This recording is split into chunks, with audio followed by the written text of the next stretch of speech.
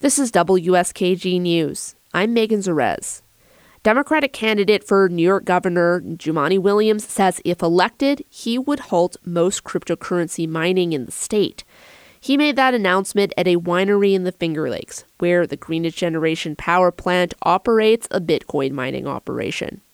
The New York City Public Advocate says he's not against cryptocurrency mining altogether, but he says he wants companies to reevaluate their mining processes so they don't use as much electricity. There are other ways to mine this stuff. And so if there are other ways to do it, why are you choosing the one that's absolutely worst to the environment? That makes absolutely no sense. Williams says he wants to ban a type of cryptocurrency mining called proof of work.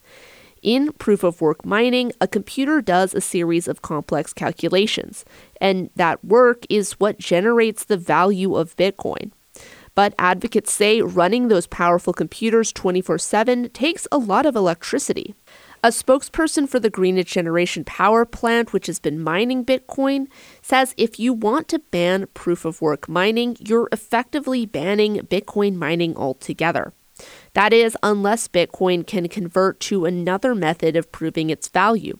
Other cryptocurrencies have already started moving away from proof-of-work mining.